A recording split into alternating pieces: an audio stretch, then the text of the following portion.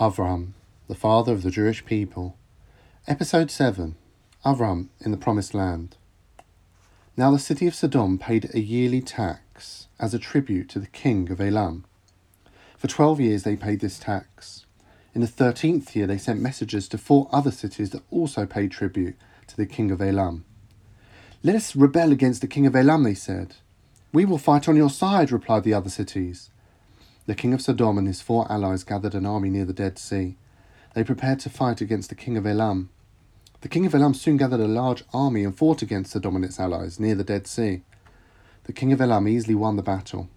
He came into the city of Sodom and captured Lot, and took all the goods that he could find. The king of Sodom fled in fear. As he ran away, he fell into a deep pit from which he could not escape. That day, as Avram sat in the shade of a large oak tree, he saw a messenger running towards him. "Help! Help!" shouted the messenger. "What is wrong?" asked Avraham. "The city of Sodom has been defeated in battle," said the messenger. "The people of Sodom were all taken prisoner by the king of Elam." "And what has happened to Lot?" asked Avraham anxiously. "He too has been captured," replied the messenger. Fearing for the safety of his nephew, Avram quickly called on to the young men of Hebron and unto his servants. "We must march quickly if we hope to rescue our friends," said Avraham.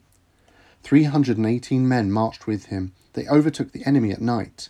"If we attack at night, we will take the enemy by surprise," said Avraham. That is exactly what happened. The enemy was not prepared to fight back. They did not know that only 318 men marched with Avraham.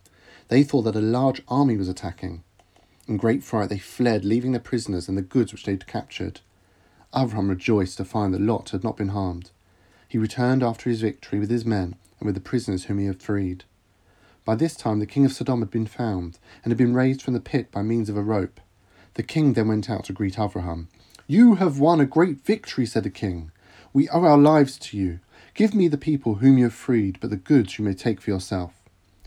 "The young men of Hebron who marched with me may take their reward," replied Avraham, "but I will touch nothing.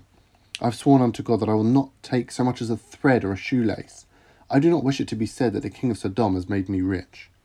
The king thanked Avram for his kind deed and returned to Sodom. Avram went back with his friends and servants to Hebron.